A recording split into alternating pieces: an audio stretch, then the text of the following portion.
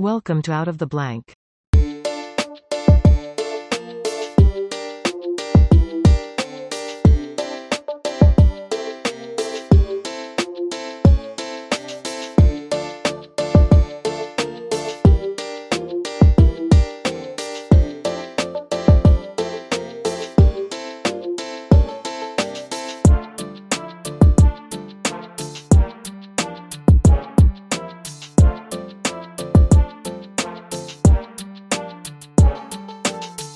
Welcome to another episode of Out of the Blank podcast. John, it's a pleasure to have you on the show. Would you like to introduce yourself to everyone out there listening? Yes. Hi, I'm John Geoghegan. I'm a journalist, an editor, and an author of the book Operation Storm, Japan's Top Secret Plans to Change the Course of World War II. It's Operations Cherry Blossoms at Night. It's a real thing. And whenever you tell somebody about it, they go, that sounds insane. But how'd you come across this operation? And if you wanted to give a little background about Unit 731 too. So, my interest that led to the book, I actually started, I think it was around 2004 or 2005. There were news reports that a Japanese submarine from World War II had been located off of Barbers Point, not far from the entrance to Pearl Harbor. And it was quite an unusual submarine that news reports indicated. It was actually largest submarine ever built during World War II, probably the largest submarine that was built until the age of the nuclear submarines in the late 1950s, early 1960s. So gigantic sub. That carried three airplanes, attack bombers, and a watertight deck hangar that it could launch off its bow. So essentially, what caught my interest was that it was an underwater aircraft carrier, and it had been built by Japan to be used against the United States during World War II. I'd never heard of this before. It just was remarkable. So I started to look into it, and I realized there was very little about this submarine or this class of submarines in the Western historical record. And then when I started to research in Japan, the thing that I found that was so remarkable is NHK, which is one of the national television station, the government television station in Japan, aired a news segment about the discovery of the sub, and they ended up interviewing a gentleman who was actually the captain of the flagship sub. He was still alive. He was in his 90s. So at that point, I hopped on an airplane and went to Tokyo and tracked down Nambu-san and ended up interviewing him for a cover story for Aviation History magazine. And that's how I really began to understand that there was something about the history of these E-400 class of submarines that was remarkable and that very few people in the West knew anything about. Now, when you interviewed him, did you ask him about how he got even hooked up in that job in the first place, to be the one that would carry out the operation? That's insane to me. Yeah. I mean, the remarkable thing about Nambu-san, unfortunately, he passed a few years ago, and I interviewed him twice. The remarkable thing about him was he was 6 feet tall, which for a pre-war Japanese person is just gigantic. Plus, if you think of that, he was the captain of a submarine, even if it was the world's biggest submarine. You don't want to be 6 feet tall when you're running around the narrow passages of a submarine because you're always banging your head against something. I initially had went there to interview him about the E-401, which was the flagship sub in the Sen-toku squadron of these gigantic underwater aircraft carriers. And we talked maybe the first time for 3 or 4 hours, recorded the interview. And when we were finished, you will appreciate this in particular. Sometimes you get the best stuff in an interview after you've turned off the cameras. So I turned off the cameras and I was packing up my equipment, and he was telling me about a trip he had just made to New York City. And, I was kind of just paying half his attention. But then I looked up at him and I said, well, was that the first time you've ever been to the United States? And he looked at me and he said, no, I've been to the United States before. And I said, well, when was the first time you'd ever been to the United States? And he looked at me and he smiled and he said, Pearl Harbor. Oh, my God. And I said, wait, what do you mean Pearl Harbor? Well, it turned out that Nambu was on a Japanese submarine, the E-17, around the island of Oahu during the aerial attack on Pearl Harbor. He was the first officer on the sub, and his assignment was to sink any capital ships that might have attacked the raid. So at that point, I said to myself, whoa, this is a much more interesting story than I could possibly have known, because basically Nambu-san was one of the few Japanese sub-captains to actually survive the war. And he had fought the entire length of the war in the 6th Fleet, which was the Japanese submarine arm of the Imperial Japanese Navy. So I knew this guy actually had a history of the entire war as a Japanese submarine captain and would have all sorts of insights that we in the West wouldn't necessarily have known about. And of course, that's exactly what happened. And I went back later and interviewed him for a documentary we did for PBS television. And one of the things that quickly came out is that so Nambu-san was on the E-17 at Pearl Harbor on December 7th, 1941. A few days after the Pearl Harbor attack, the Imperial Japanese Navy's High Command ordered, I think it was 9 of the 11 submarines around Oahu to deploy off the coast of California and begin sinking Allied shipping.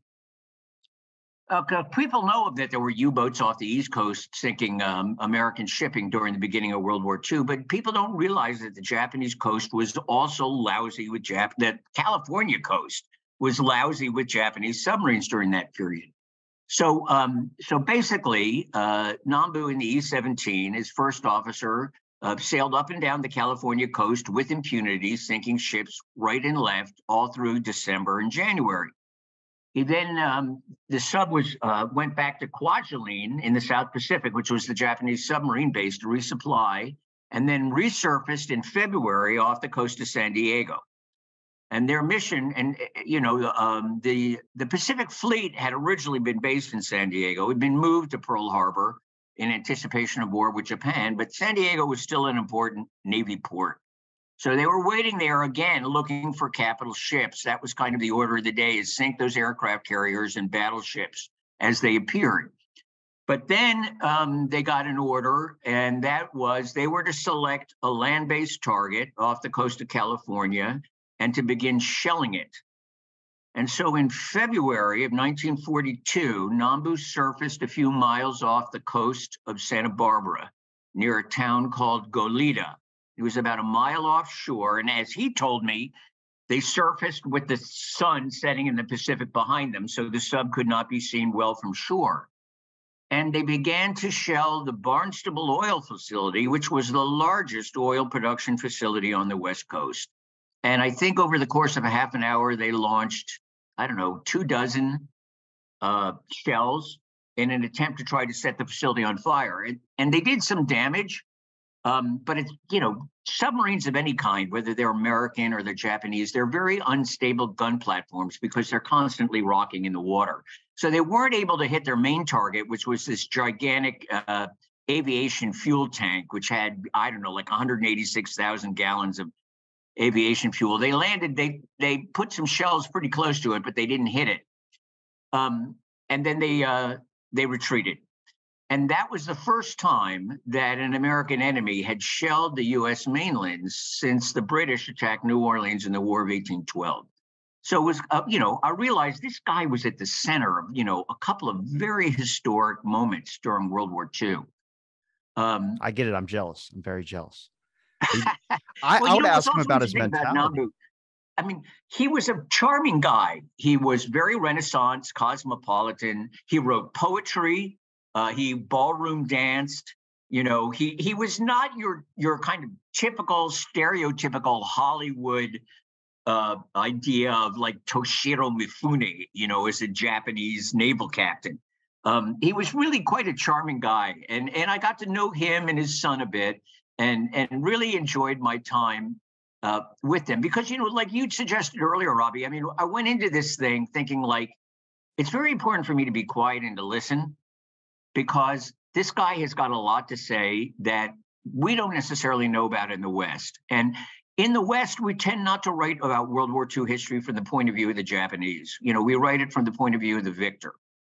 So I was really interested to get firsthand from Nambu-san what it was like to serve on these submarines. And of course, he eventually became the lieutenant commander and captain of the E-401, which was the flagship submarine in the squadron of E-400 subs.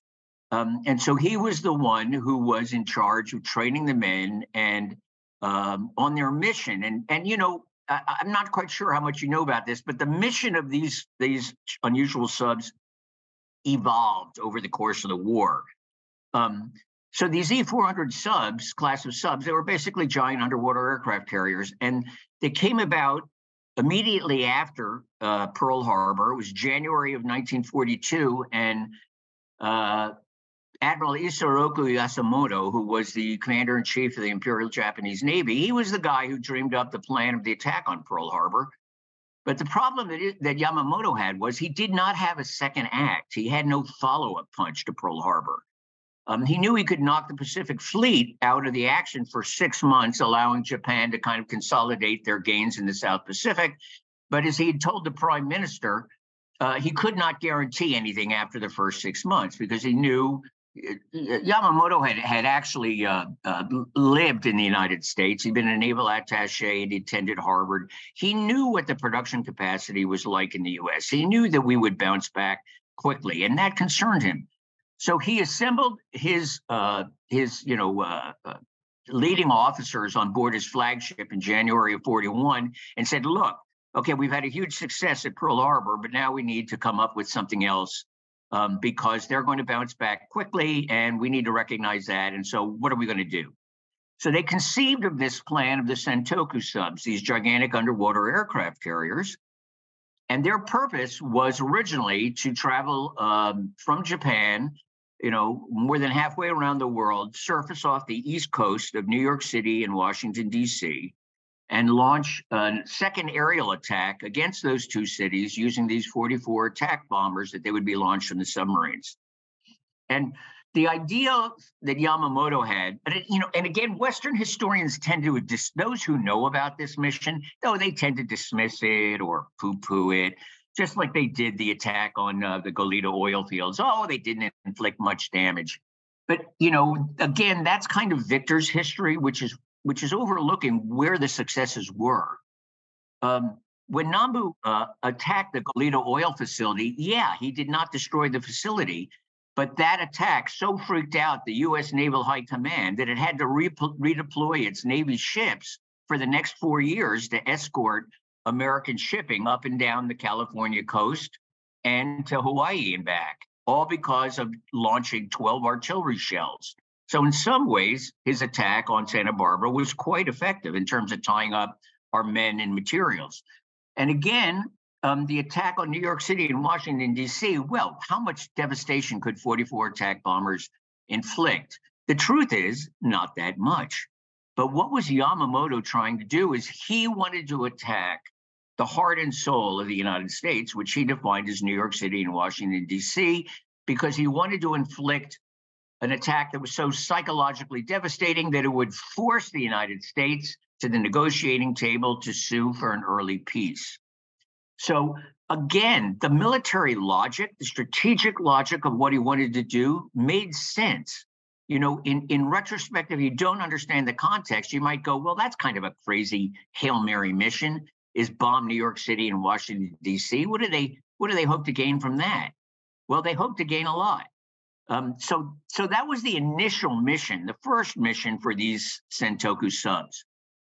The problem is, because these were the largest subs in the world and they required a tremendous amount of steel to be built, it took much longer to build the subs than Yamamoto had anticipated. And so as the subs were being constructed, the course of the war changed. In June of 1942, the Battle of Midway took place, which was kind of the defining turning moment in the Pacific War, when the Americans went from the defensive at Pearl Harbor to the being on the offense. And the Japanese were thrown back on their heels, had to pull back all of their submarines from the California coast, and had to kind of set up a defensive perimeter in the South Pacific to protect themselves against the Americans who after the Battle of Midway started to really flow into the Pacific in strong numbers. So once that happened, the primary mission for the E-400 subs fundamentally changed. And they were told, look, doesn't make any sense to send these guys against New York City and Washington, D.C. It's too late now. The Americans are now starting to knock on our back door. So what we need to do is attack the Panama Canal. And so the mission changed. And the plans were drawn up for the E-400 subs to travel to the Caribbean, to launch their aircraft and have them bomb the Gatun locks in the Panama Canal, which was the choke point for U.S. men and materials flooding into the Pacific.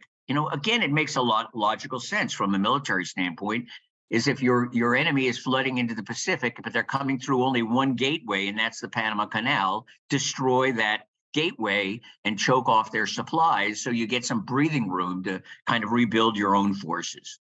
So that was the mission that the E-400 subs were actually training for.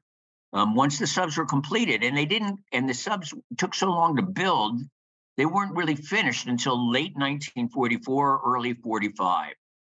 And by that point, things were quite desperate for Japan. The U.S. submarine fleet had, established an effective embargo around the island of Japan. It choked off most of Japan's supplies. They couldn't get the steel to complete the subs, which is one reason it took so long to build them. In fact, the construction on these gigantic subs required so much men and resources that other parts of the Japanese military machine were complaining about, oh my God, we can't get what we want. What are you guys in the Navy doing about these subs? It's sucking up all of our supplies. So as the subs started to come online in late 1944, there were a number of what I call Hail Mary missions that were being discussed because Japan was so desperate that they really wanted to try something that would change the course of the war, because clearly they were losing. And among these many Hail Mary missions, one of them that emerged was this Operation Cherry Blossoms at Night. It's also been called Operation PX. It's had several different names.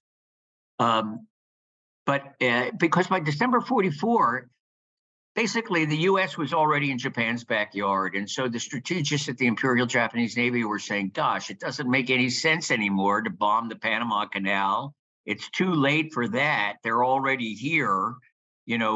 Our island is under threat of invasion. What can we do to prevent that from happening? So there was a faction, and it's important to understand that it was only a faction of the Navy that said, look, let's use these gigantic underwater aircraft carriers not to attack the Panama Canal, but let's load these planes up with biological warfare material. Bubonic plague. And launch them against U.S. cities. Initially, the cities that were discussed were California, were West Coast cities, like Los Angeles, San Diego, San Francisco was discussed. There was also some discussion later about East Coast cities. But it was quite an unusual, and I think, desperate indication of desperate times that they were brainstorming, okay, what to do, because the Japanese army had this biological warfare unit 731 in Harbin, China, in Manchuria, where they'd had basically for the entire war, where they were conducting experiments with various biological weapons.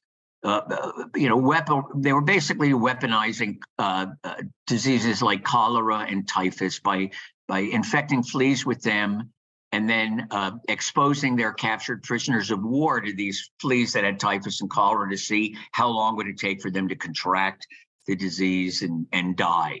And they conducted these experiments among their prisoners of war, most of whom were Chinese, some were Australian, and I think there may have been a few Americans on that, though I'm not entirely positive about that. But so this unit 731, had basically existed for a large part of the war, and they had graduated from the experimental stage, where they were doing these tests in controlled laboratory conditions, to actually putting the biological materials and bombs and dropping them on the Chinese countryside and trying to infect cities that way. By the way, I mean, between you and me, that's a very primitive form of biological warfare, not that efficacious. But again, we're talking the 1940s, and things were not that sophisticated yet when it came to biological weapons. Unfortunately, they would get a lot more sophisticated much later, based on Soviet and American programs that preceded this program. But the Japanese army was definitely focused on doing this. If you even look at the plan of Operation Cherry Blossoms at Night, if I'm not mistaken, I'm going to get the number wrong, but a certain amount of fleas that would have bubonic plague. I mean, if you look at that from a strategic standpoint, I don't know if you've ever tried to kill a flea in your house before. It's damn near impossible. So if you look at just letting that hit the countryside with a whole swarm of them just going around, I mean, it's going to infect so quickly. And to me, that's the thing, is that there'll be people that like the probably more Western historians that might have a certain viewpoint of like why this one never even gets mentioned, because it didn't go out, it didn't fulfill, it didn't succeed, wasn't implemented. It doesn't matter when you look at like Japan, and I'm sure you probably have a different perspective, but when you're looking at Japan and you're hearing from a personal stories from someone that you're interviewing from their experience, and you kind of start going, you guys were just really strategic. I mean, America has always had this torch all method, which is like, we need to go there full force right now, and this type of mentality. But if you look at what Japan was planning with their very strategic bombings and all this, I mean, if they would have had maybe the time and would have had it at a faster capacity, would we live in a whole different other society right now? I mean, a lot of their plans that could have been considered failures would have been successful. But that's what I try and keep in mind when I talk to someone who's like very critical of the government, and I'm pretty critical of the government, but I go, you wonder why all these people are doing weird experimentations. This, I'm like, because everybody's doing it. Everybody's thinking like this. You start seeing it in everybody's country, and you just go, I'm glad. Like, I mean, I hate to say it's happening out there, but we know it's going to happen, whether it's in this country, if we just ban it here or do whatever. But and I'm not justifying it. I'm just saying, when you start learning about other people's histories, whether it's Russia or it's China or it's Japan, you start going, okay, so it's not us that's just doing this. It's everybody has like the gun to each other's head. And it's like, who's going to be the one that pulls the trigger or reloads first? I have no clue. Yeah, I think you're right, Robbie. I mean, everybody's hands are dirty to some extent, when it comes to trying to find the weapon that's going to be most effective. And that's true today as it was during World War II. There's a terrific book that was written about Unit 731 by a guy named Hal Gold, Gold. It may be out of print, but it's still floating around. Definitely worth reading, because I think Mr. Gold really had some interesting insights into what was actually going on there at that biological warfare unit. But the thing that was always most shocking about it is that the Japanese army officer who was in charge of that unit, Unit 731, when the war ended, he was not prosecuted as a war criminal.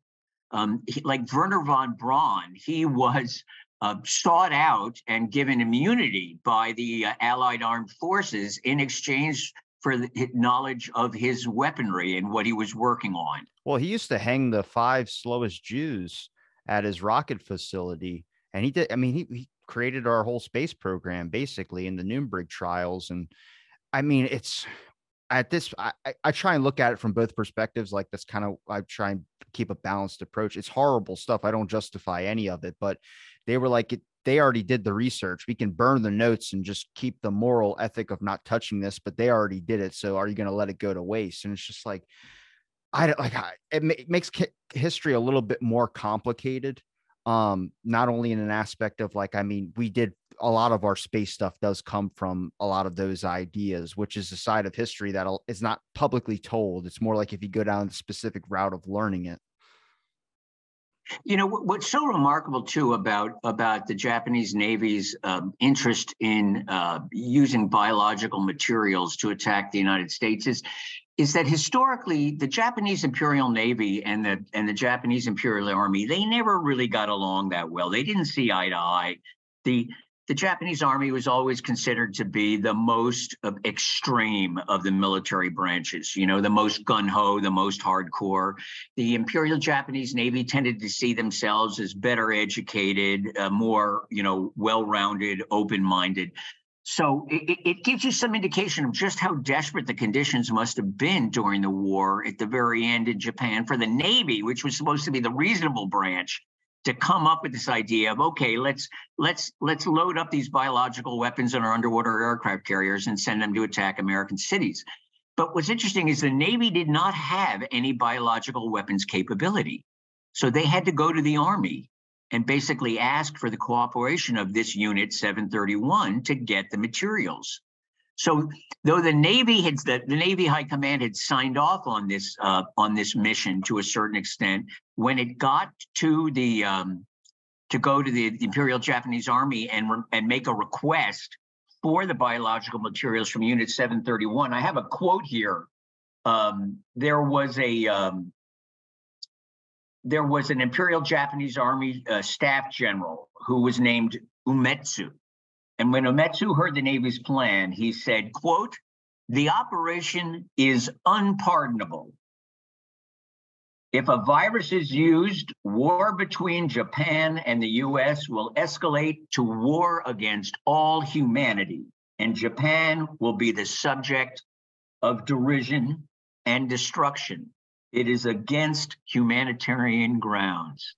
That's crazy, because I was just about to ask you about their biological weapon capabilities, if they had a better containment process with it, because I know we had a trouble past with biological and chemical weapons as well too, being able to produce it and also contain it as well. So I'm curious if they, I mean, if he's aware of it, it is that ethic guideline. Like, what do we do when we release this kind of? It's like opening Pandora's box.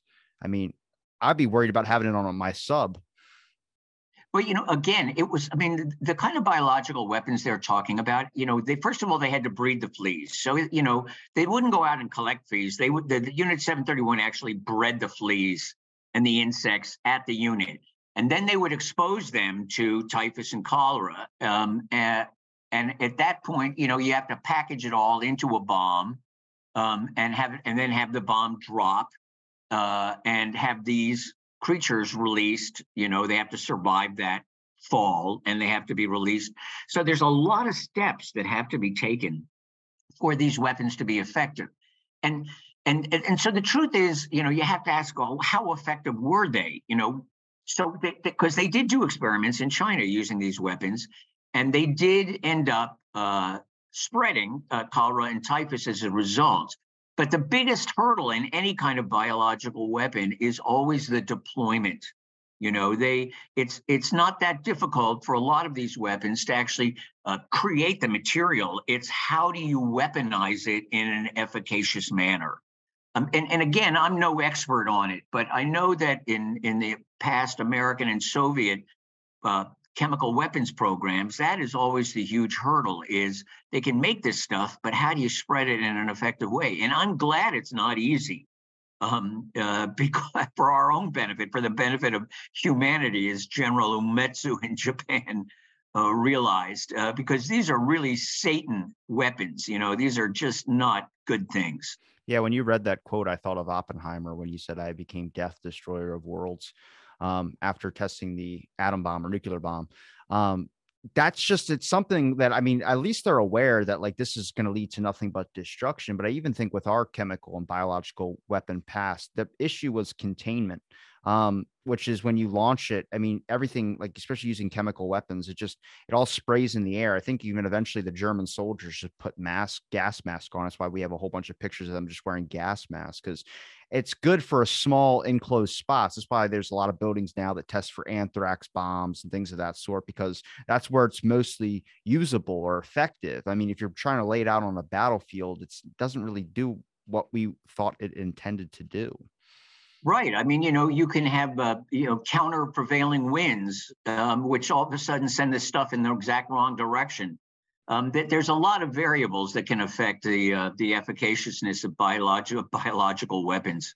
Well, with Operation Cherry Blossoms at Night, did you ask anybody about why they used fleas, or did you find out why they were going to use fleas? To me, that was just like a weird one-off for me, where I was like, they're going to choose fleas. I mean, it's smart because they're small and they're kind of jump all around, but most of the time when we talk about biological weapons or doing something that's rats or something that is a little bit larger that can breed or do something, I guess, I don't know why, I guess maybe the size.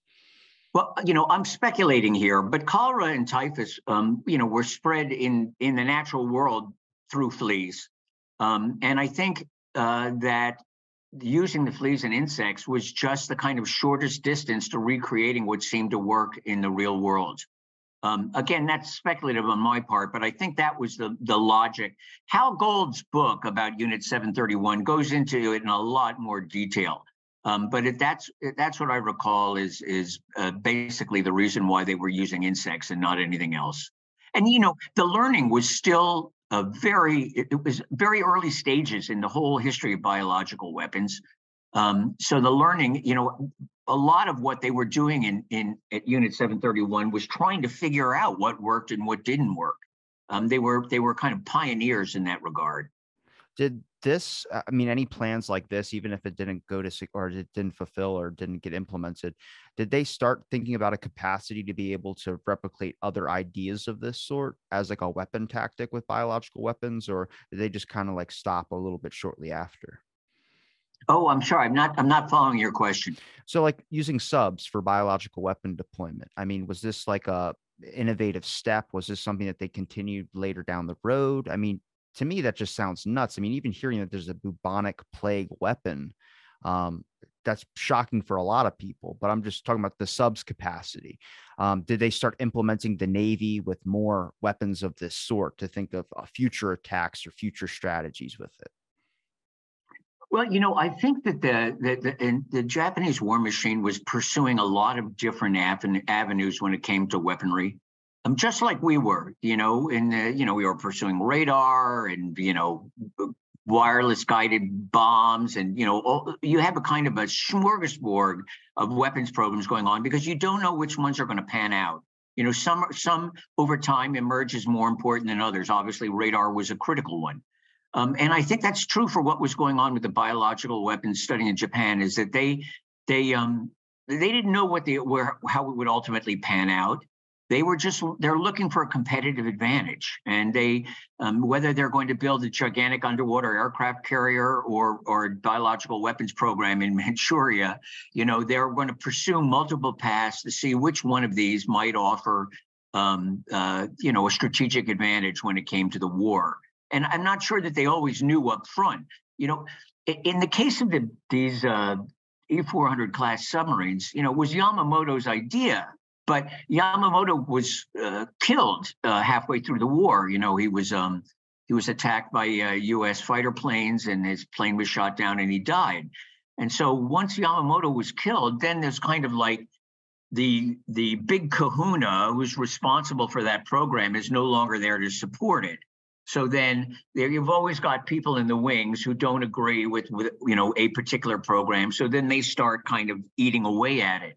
And I think that's kind of what happened here. It's why you saw the mission creep that happened with these subs, from attacking the East Coast to attacking the Panama Canal to being considered as deployers of biological weaponry against East Coast cities. And then ultimately what happened, which was at the very end, the mission was changed to redirect the subs against the island of Ulithi in the South Pacific, because that was the gathering place for the U.S. invasion forces. That's where the aircraft carrier flat tops and the battleships were basically being based there in its steep lagoon in preparation for invading Japan.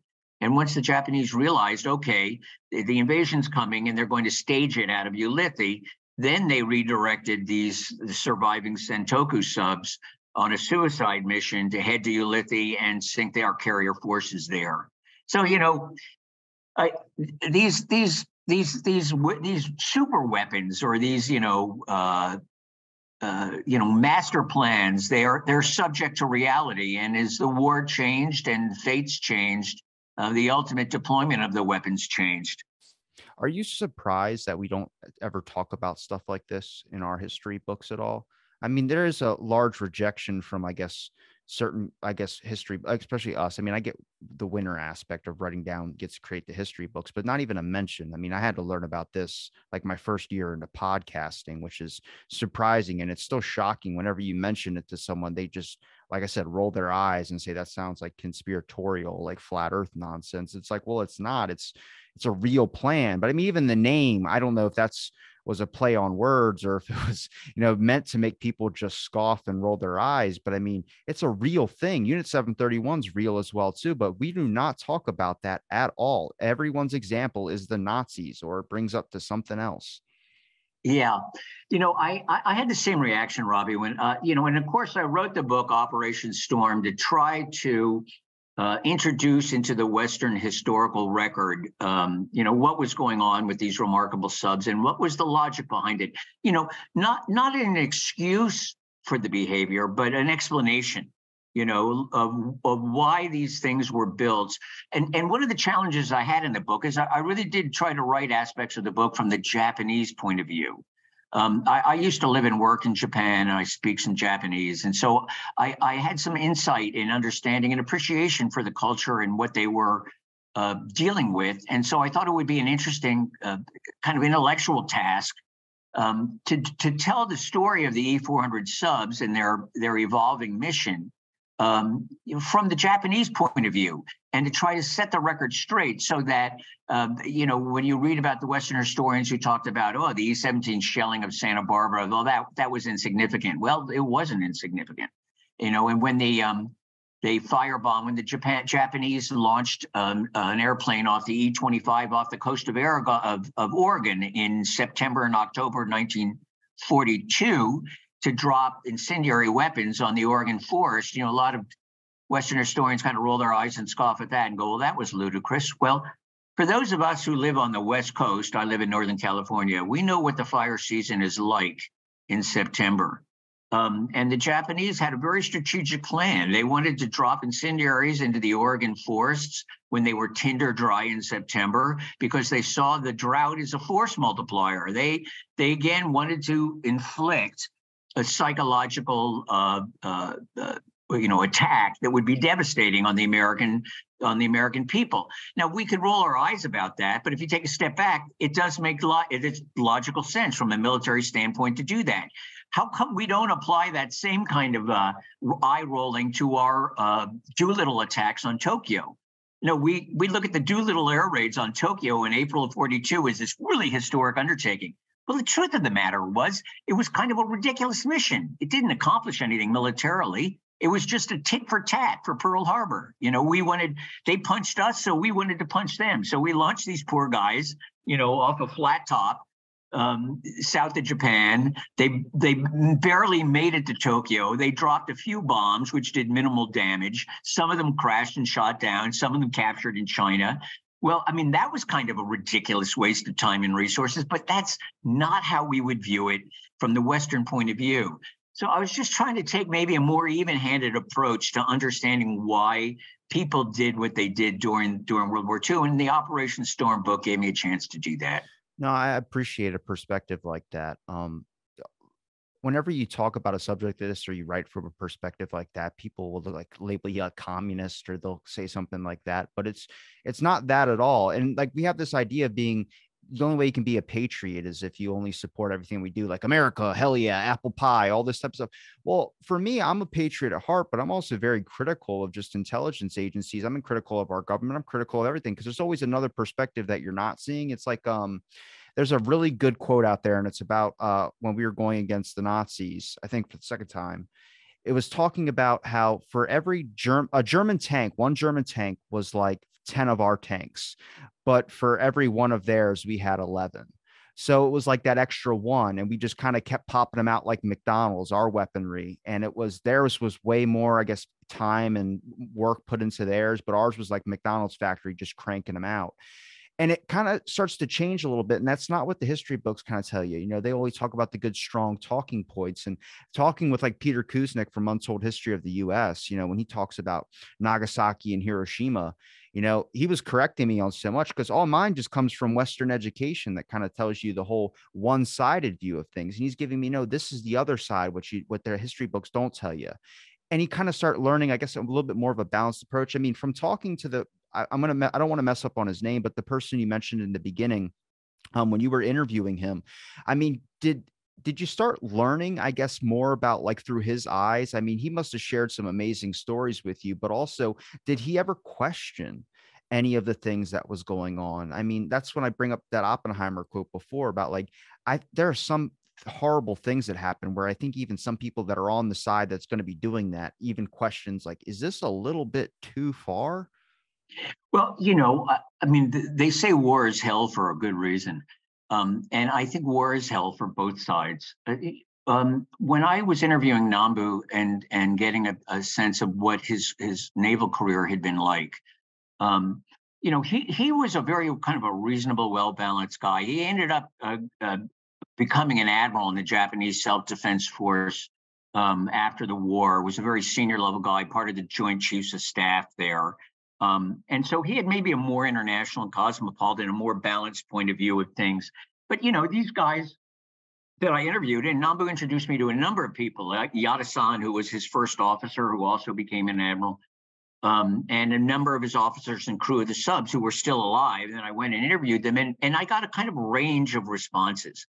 There was a gentleman, his name was Asamura-san. He was the squadron leader for the sarin attack bombers that were to be launched off the E-401 sub to attack our naval forces at Ulithi.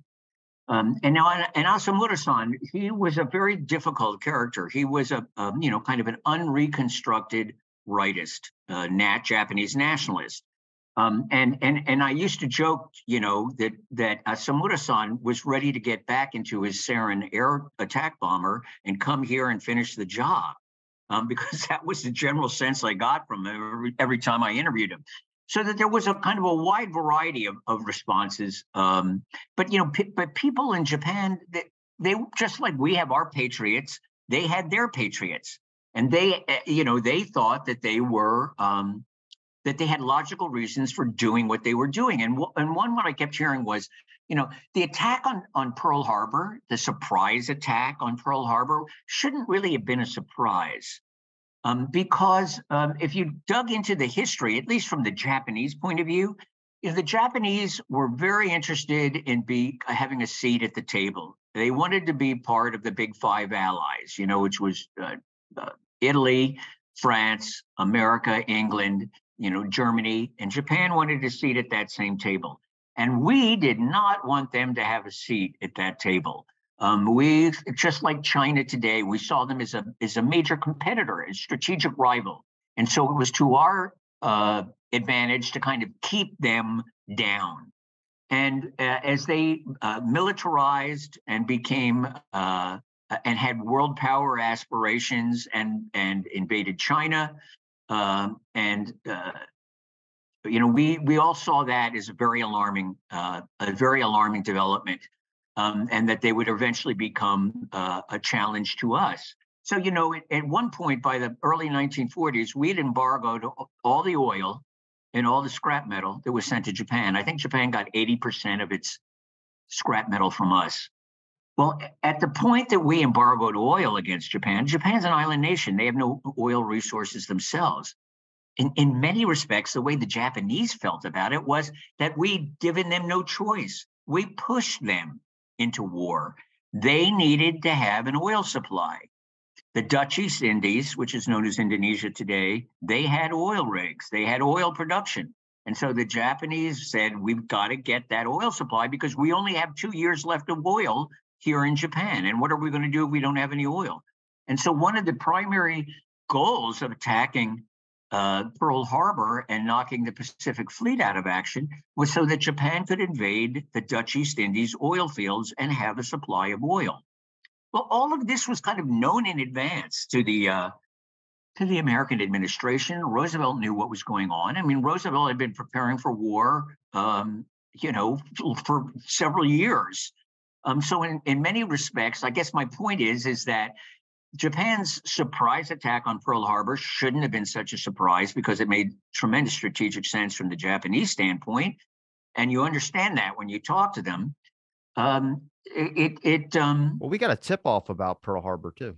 pushed the Japanese into doing it, which again is not something that they would teach us in our high school history books. I can't remember if it was a couple of months earlier, but there is a document out there, or one that was destroyed, that was talked about there was a copy of a document that we do have, which talks about a tip off. It was a threat that Pearl Harbor or this type of attack was going to happen. And we did not take that at face value either. And that was destroyed.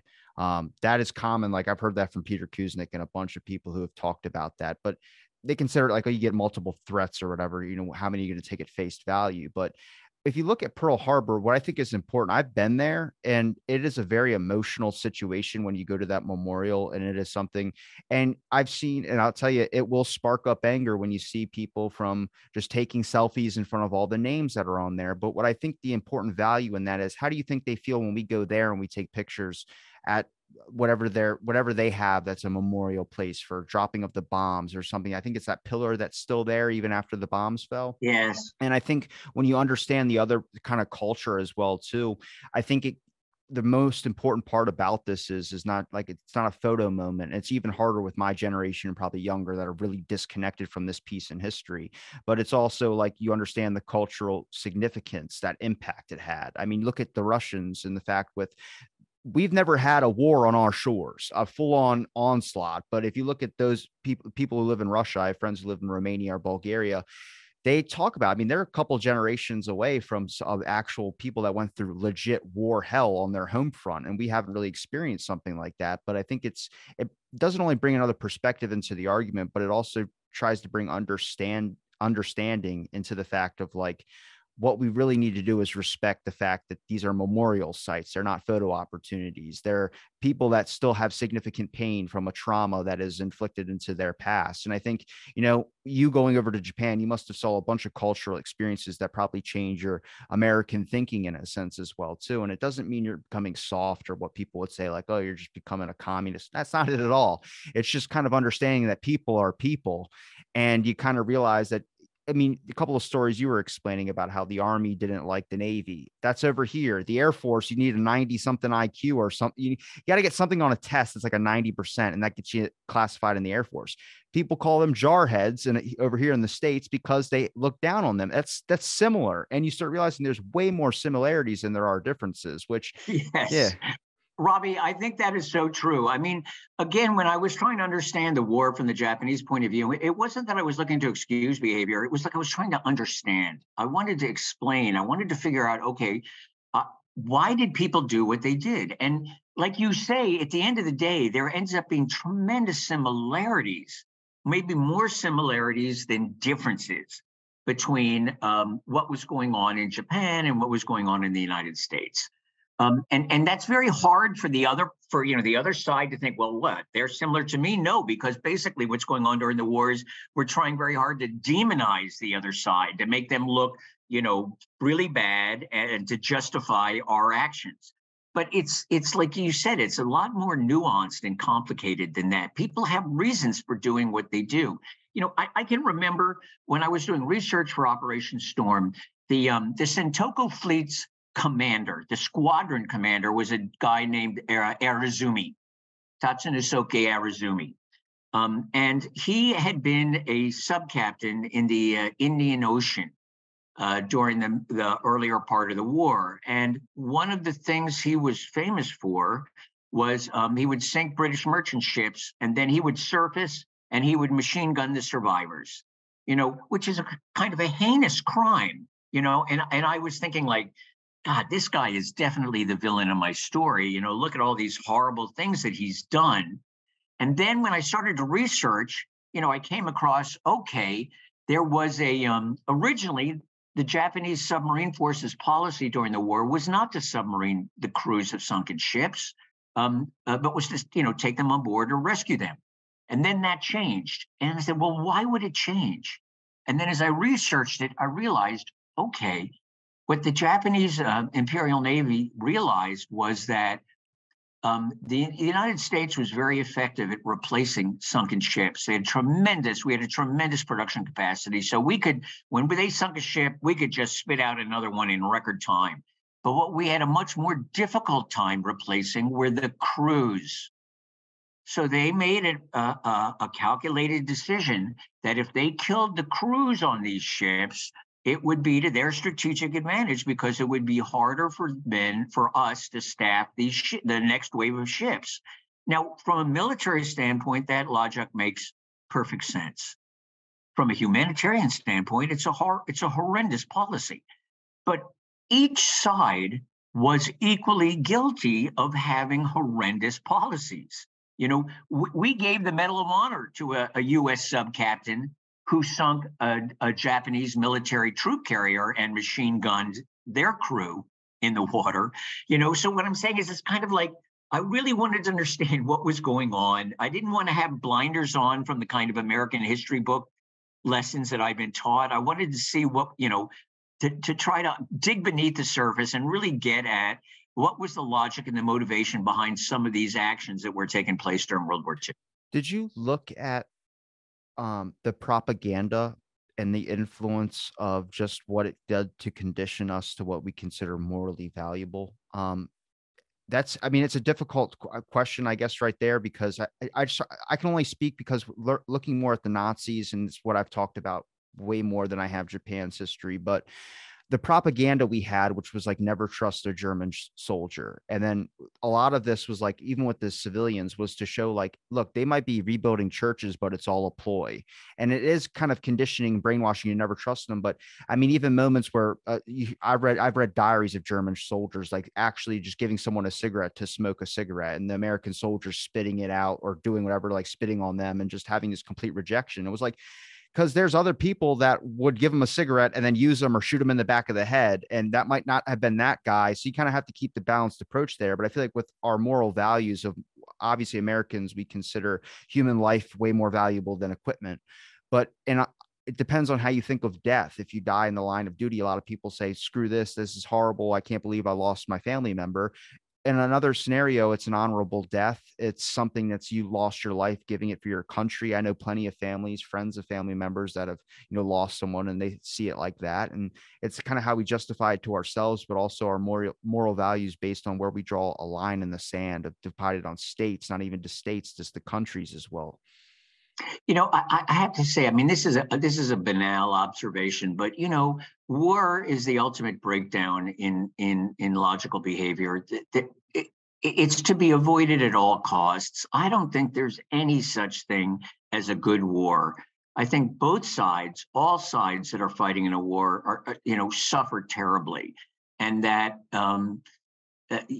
I'd love to see the human condition and the human intellect change in such a way that we could stop having these terrible conflicts, because nobody's going to benefit from them at the end of the day. Just, even if you look at the situation in the Ukraine, and in general, I think the general feeling is the Ukraine is terribly put upon. It's terrible that they've been invaded by the Soviets, and even though they seem to be winning the war, look at the price that the poor Ukrainians are paying for currently being ahead in that battle. I mean, they're wiping out the infrastructure, the electricity, the water.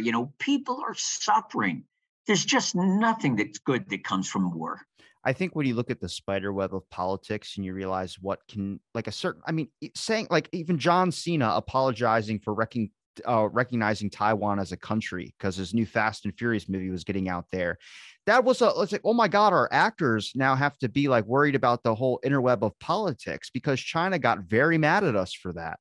They were like, we do not recognize Taiwan as a country. And then they were pissed off at the US. And it's like, that's the thing, is you don't understand the complexity where even just, going over and setting up a base, even if it's on neutral land, can be seen as an action of war, or giving supplies to someone that you might be friends with, but might not be an allied force of whoever might be having conflict with. That is seen as an act of aggression or an act of war. And it's like, that's why I always laugh when someone goes, I can run this country. I was just like, dude, I don't care who you think's in office, man. That's not an easy job, whoever it is, because you got to look at the complexity of what a spiderweb of politics is. I mean, it's invested in everything. Our military, it's invested in movies, it's invested in education systems. It's all over the place. You literally can't get away with it. But that's a society thing too. I mean, look at debates, look at courtroom proceedings. Is it really trying to get the logical truth out, or is it just, this is my side, not, my side has to win? It's why, like, I hate the debates. It's like a show watching people just argue back and forth. But I think, wars are obviously the ending grand scale of everything, but we have all these minor conflicts in our everyday life. And the fact that, like, conversation like me and you are doing, this doesn't happen every day. A lot of people might talk to the people that they like, but also, I mean, when you created your work, did you have any resistance for just people that were just upset that you were writing and trying, kind of looking from the other perspective? I've noticed that a lot through, like, trying to see the other perspective, is that people don't necessarily like that viewpoint. Yeah, I mean, it was very unusual for that a Western history book write about World War II from the point of view of the Japanese. And I definitely got some emails and letters uh, from people who, some of them were surprised at what I was saying and accepted it. Some of it challenged what I was saying. Some of it was offended by what I was saying. And I didn't set out to write this book to offend anybody. What I was trying to do was shed more light on what was a very complex and nuanced situation. And I guess part of my own personal philosophy is, I want to know what the other guy thinks. I'm interested in talking less and listening more, and trying to hear what it is that's motivating somebody. Taiwan, which you mentioned earlier, is a perfect example. I've been to China. I've been to Taiwan. I have tremendous respect for both countries. They're remarkable in many ways. But what never gets talked about in terms of Taiwan is when the nationalists fled communist China, they basically invaded Taiwan and took over that country. That was not their country.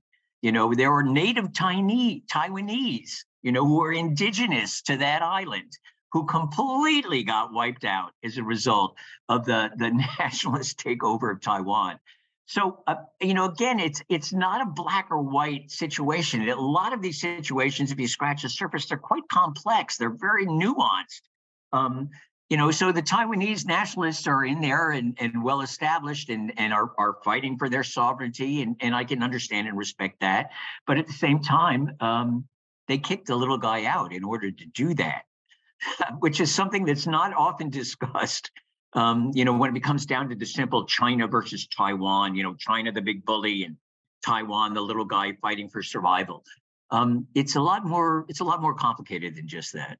Do you think that, like, I mean, even with perspectives of trying to see, like, the other, like, we should have that more broadcasted on national television, at least when it comes to at least more programs in the US, like more news segments on just an aspect of having a conversation with someone from an opposing view. Like, I would like to see a whole history channel that's dedicated to not just one-sided history, but more of, like, it's going to be difficult for people to sit down and try and get themselves to understand it. But I feel like once they start getting like 10, 15 minutes into a program about Pearl Harbor, I mean, they play the same thing every single year. It's that 3 hour something movie of Pearl Harbor. And it's like, look, I learned a lot about that movie. I learned that we had to get justification from Japan before that movie was even created. There was a scene where a guy was getting lit up in the background on a gunship.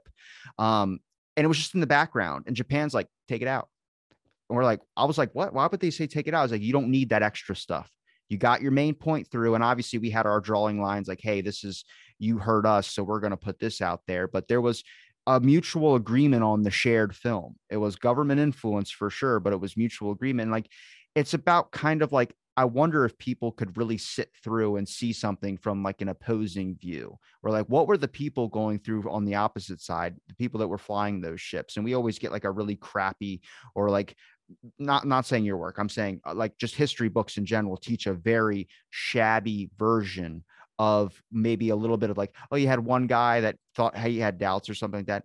I would like to see a full in-depth discussion of what was going on in the minds of these people. How were they thinking about it? Were they thinking this is America and they need to die? Or were they saying, look, this is our strategic advantage here? That's it. That little line right there is such a big impact to the story, where it's like you would have a lot more people that would be less hostile towards another country if you saw it from that perspective.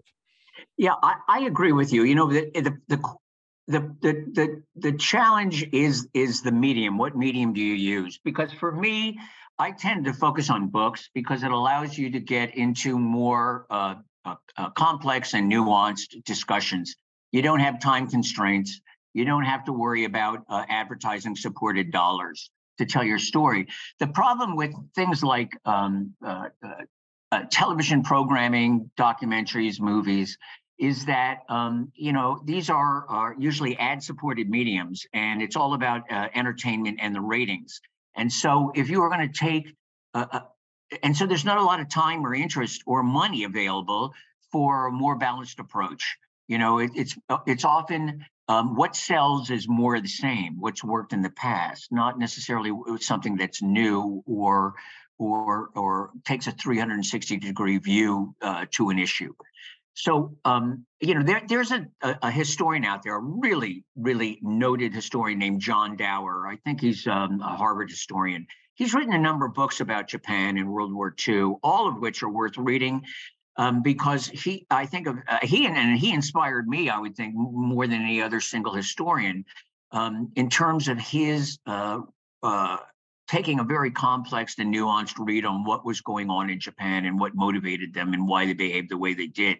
So that's something I would encourage your listeners, if they ever get the chance, is look up John Dower, Dower, and he wrote a Pulitzer Prize winning book called Embracing Defeat, about post-war Japan. He wrote a number of books about what Japan was going on in Japan during World War II from the Japanese point of view. That are really worth reading. They'll give you exactly what you're looking for, which is that more well-rounded approach. Well, look, I appreciate the time you gave me to talk on my show. It does mean a lot. I appreciate the conversation. Is there a place where people can find your links to any of your books and anything else you'd like to promote if you have a Twitter or any other social media? Well, I have a website, which is my name, which is impossible to spell. It's www.john, J-O-H-N-J, Geoghegan, Geoghegan.com, johnjgeoghegan.com. My family name is actually Gaelic, which I think is like proof that the Irish can't spell, which is why sometimes people have trouble finding me online.